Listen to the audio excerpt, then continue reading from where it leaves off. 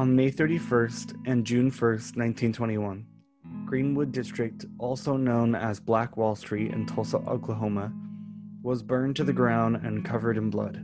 Mobs of white people who were deputized and given firearms by city officials attacked every black person in sight. They pulled families out of their homes to kill them in the street. They lynched people. They attacked from the sky with planes using guns and firebombs, which is the first time assault planes attacked American soil.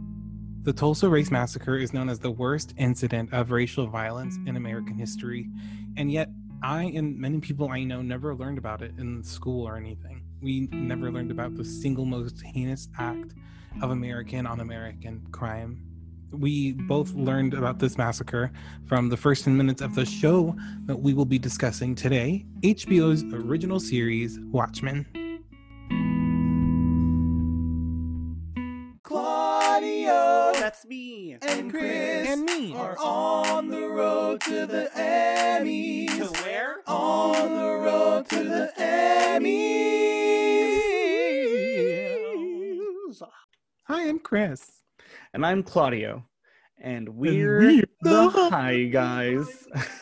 Before we get into Watchmen, an HBO original series that is nominated for not one, for not two, but for 26 Primetime Emmys, we're going to talk about what this new season of The Hi Guys is all about. If you've never listened to us before, hello. Hi. Welcome to our show where we analyze and talk about different forms of entertainment. This time around, we are focusing solely on shows that are nominated for the 2020 Emmys. We don't have enough time to cover every single show nominated in every single category, so we're going to pick a few of our favorites that we believe are truly unique. The gems that touch us in a way the others don't. But we're not saying that like the other shows that are nominated aren't good. Yeah, we're not saying that at all. We're not, but like, are we implying it though? No, we aren't. But like maybe just a little bit. But anyway, we will be doing this season until the week after the Emmys airs. We are going to try our best to avoid any spoilers of any kind.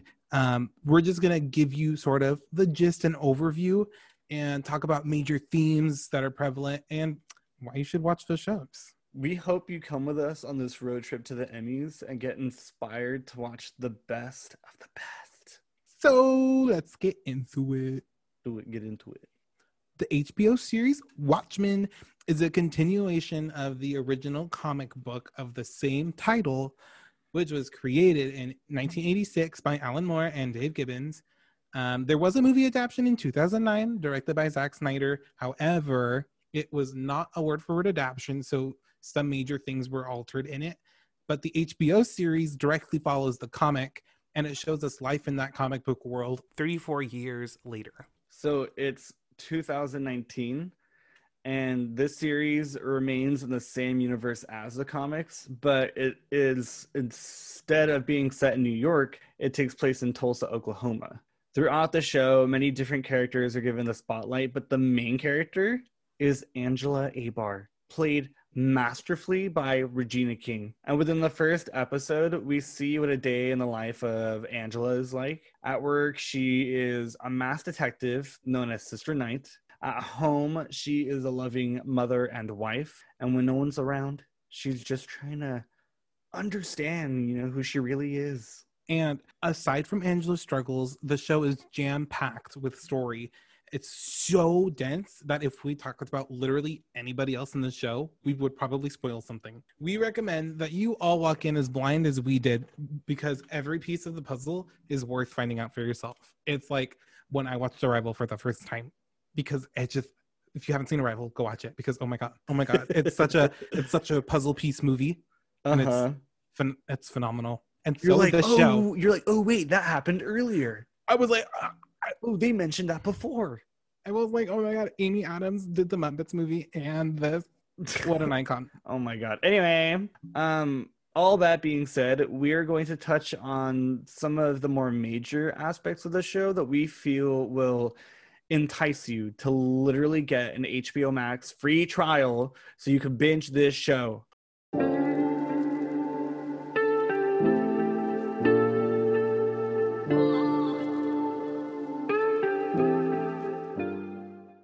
Right off the bat, the writers take you into one of the most horrendous acts of racial violence in America.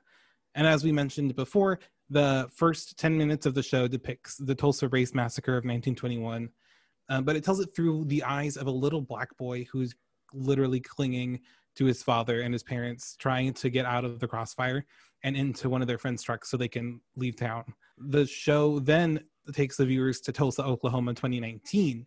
So it's almost 100 years after the massacre. Yeah, the setting of the show is an alternate United States as it is in the comic, but one that has almost opposite outcomes than our reality. Mm-hmm. In this show, actor Robert Redford became president in the 80s. Like what?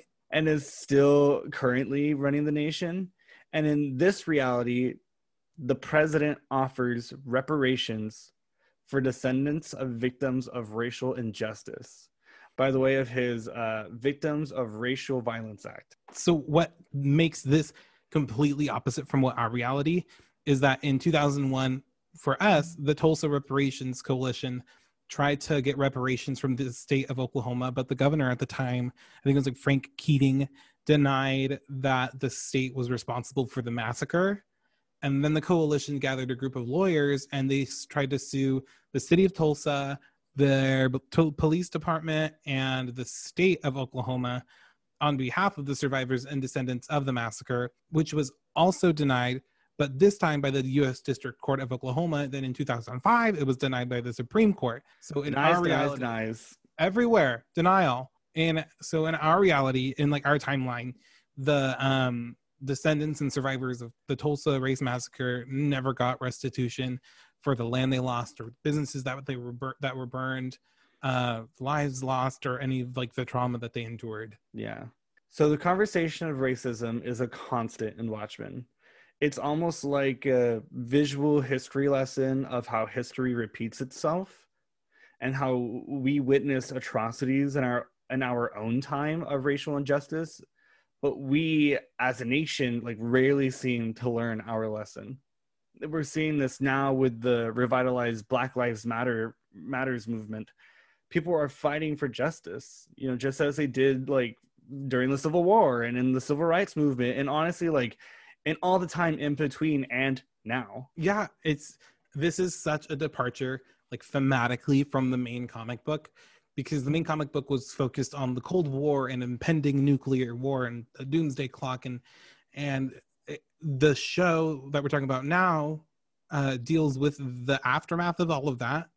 But they also tell a fresh new story that's suited for today. That's what HBO's Watchmen does so well, is adapt, grow, and change its subject matter to become a voice that is like very much needed today. I personally haven't read the comics, but I did recently get the chance to watch the 2009 Zack Snyder film, and I actually thought it was one of like the most interesting superhero stories that I've seen recently. They're obviously now present day getting a lot better, but for 2009, like that's super. I think they did so much. The focus on the battle of good versus evil becomes so convoluted and twisted. It's like there's no obvious right or wrong, and it's all about perspective and how you look at it. And it was a super fresh take. That being said, I was slightly disappointed by the lack of representation on the screen. But like I get it. The movie is based on the graphic novel, which was made in the 80s by two white guys. I feel like they told the story that they wanted to tell, which does remain one of the most iconic and controversial graphic novels of all time. And what they lacked in representation, I feel they made up with the story and how it was told, because they were like essentially questioning the power of man, or like in this case, literally a Superman, and who's to say what's right and wrong. And I think it was a phenomenal story for the time, and it still holds, but times change. And with it, so do we. So the lack of representation was something I felt needed to change if it were written today. And guess what? It did. One of my only gripes about the movie was the lack of representation. And what does HBO do? Make the lead Regina fucking King. They said, checkmate, bitch. We see your representation and raise you a queen. Not only did they make her the lead, but they also added there's like an Asian character. Yeah. There is another person of color in the show, but who is gay. So it's like the representation is pretty great this time. Yeah. And it's like, it's a thing. It's like, not only did they show us the representation, but they told us their stories, you know? And that's what's missing sometimes. It's like, I want to know. I want to know what they've been through. Well, not only did they make her the lead character, but they gave her a story that deals with what it is like to be a person of color who comes from a pained history of trauma. People, especially people of color, often experience a form of this called generational trauma. It means that trauma can be passed down between generations. And that means someone can experience something so traumatic that the behaviors or emotions absorbed by the person can be passed down to their offspring. And it's heartbreaking. And this show tells these stories. Inheriting things from your parents or grandparents alter who you fundamentally are. And this very much applies to other things as well. Like, yes, trauma can be passed down, but so can luxuries and legacies. And in the Watchmen HBO podcast, creator and writer of the series, Damon Lindelof, said, legacy is a thing that we inherit from our bloodline, both what they achieved and what was visited upon them. Their trauma is your trauma.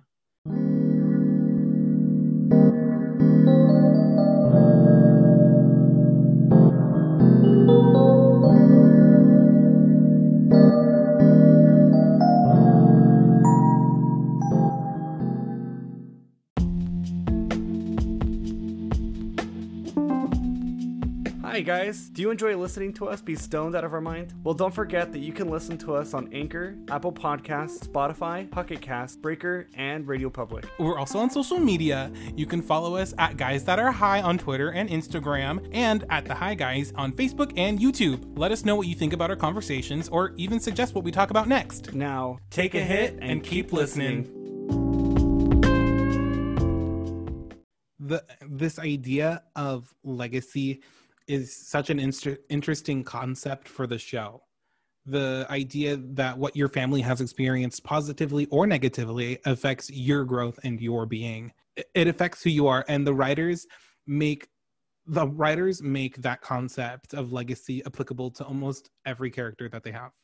They do that by making them confront their family's past and what they plan to do with their future.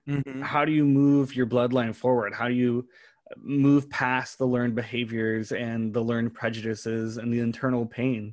What do you want your legacy to be? You know, it's so hard to even imagine, like trying to push past what's happened in like with your family's history. Yeah. And what, like, it's a topic that I hear about a lot, but I don't see like opened up a lot or like inspected a lot, you know, because I hear the term and I hear what it means.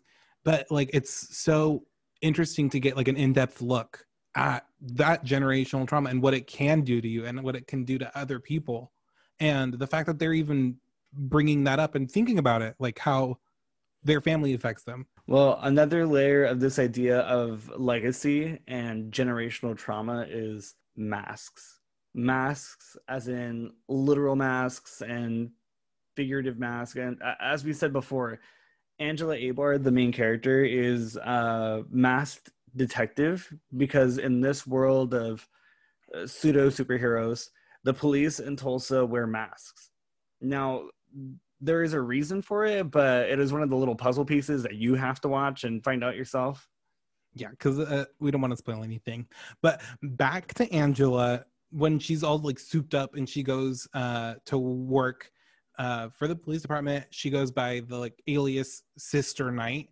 And she literally like transforms physically and mentally when she is Sister Night. Not that she had superpowers or anything, but the way she behaves is it just changes. She's more aggressive and angry, and as she works through like her crime cases, which is such a polar opposite to when we see her at home, when she's calm, collected, and she's a very empathetic mother, which is also different to when we see her alone. Because when she's like alone, no one else around her, she's out of costume, she's just like sort of scared and confused. Yeah, and they're like three different Angelas. Mm-hmm. And they're all in a way three different masks. These different masks are her way of safeguarding her emotions and safeguarding who she actually is to her family and her coworkers. Mm-hmm. She is trying to balance it all, but it comes crashing down. And the writers also make it apparent that this concept of masks is not exclusive to just Angela. Like, everyone in the show is dealing with their ego, who they want to be and who they actually are. And a lot of people in real life are wearing masks. Just saying that. Always. You know who you are. Mm-hmm. But like masks in a superhero world seem like a no-brainer, but these characters are all given like their own take on what it means to wear a mask. Some of them think that there's like a way to let a person be who they really are, like devoid of judgment, like they don't have to be judged because they have the mask on. Or some of them think that masks make people cruel and angry, but there's no like correct interpretation. It's up to the viewer to decipher like what the mask means to them. Mm-hmm. Now let's take this concept and apply it to the real world, because in the real world, masks they're like who you are depending on your environment. You are someone different around your immediate family as opposed to being with your friends or your significant other. And we've covered that, but a mask can also be how you cover up your emotions, how you hide what is truly hurting you on the inside. That is another take the show gives, how we hide behind anger because we're scared, or how we hide behind a smile even if we are like broken inside. And throughout the show, we start to see some characters literally and metaphorically take off their masks and embrace the truth, or like embracing themselves in a way they simply couldn't before. And there's a quote that stuck with me from this show. It is, "You can't heal under a mask. Wounds need air." Damn. They said if you break something, don't put it in a bag. It's deep, right? Deal with it. Yeah. It's like so hard to do that though, to especially if you're comfortable in the mask that you're wearing. And if you're in that same routine, it is so hard to change, or it is so hard to like be able to do it for yourself. And if someone tries to help you, it's sometimes hard to accept that help because you believe yourself in this world. I get it, because I used to always be told, like, I always seemed more frustrated when I was home. Like, I always seemed more angry than how like my family would see me with my friends. Like, they'd see me really like all over the place and excited. And I wasn't aware that like I was putting up these different personas, basically, like another word for masks. And then like once I realized, I tried so hard to make it so that I was the three-dimensional me that I always am, but like showing it all sides of me to my friends and to my family, and trying to be that way like always. Yeah. Well, that's all that we have to say about the themes that impacted us the most. So now we're going to let you in on what exactly the show is nominated for. All 26. Boy, girl. And there's a lot of these, so like we're going to get through them pretty quickly because I don't want to say like the whole thing. But just assume that everything they're nominated in is for a limited series or movie or a special, because that's what they're categorized as. Because that's what she is. Because it's a one and done. It's a one season, she done. But I hope not. All right, so outstanding cinematography for a limited series or movie / special for 2 different episodes that I don't want to see the titles of. Outstanding sound editing, Sound mixing, special visual effects, outstanding fantasy sci-fi costumes, outstanding main title design, musical composition for limited series, production design for a narrative period or program, casting. Oh shit, damn. I was on a flow. Single camera picture editing for 3 different episodes. Original music and lyrics.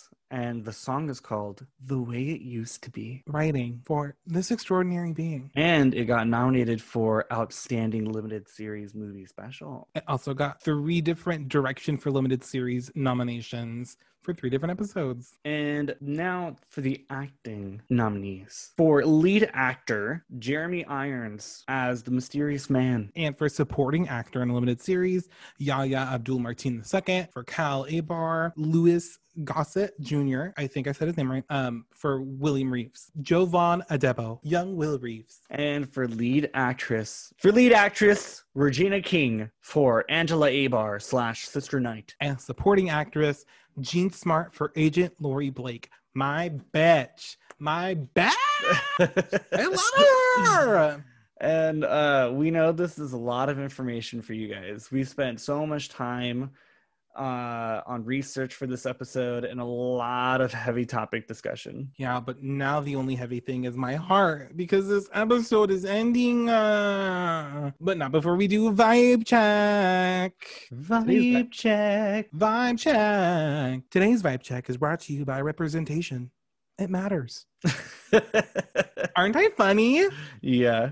I should work for SNL. Oh my god. That's all I'm saying. So I smoked out of a Vice vape pen. And I originally got this pen from Fat Man's Alley, but I looked them up recently and they merged with a bigger company, and now it's the High Valley 559. I thought it was High Society. High Society. Are you 559. I am fake. I just barely found out. Is that fake? I know, I'm just kidding. But on my pen was a Gold Drop California cartridge, and I got that from Harborside, San Jose. Hey. And that shit's smooth, guys. Dude, it slaps. It slaps. And what's so cool about it is that it has like percentages of not only THC but CBD. So you know, we controlled. I'm calm. I'm so calm. Anxiety free. It's great. But let us know what you're vibing to, Claudio. You have such a great palette for art.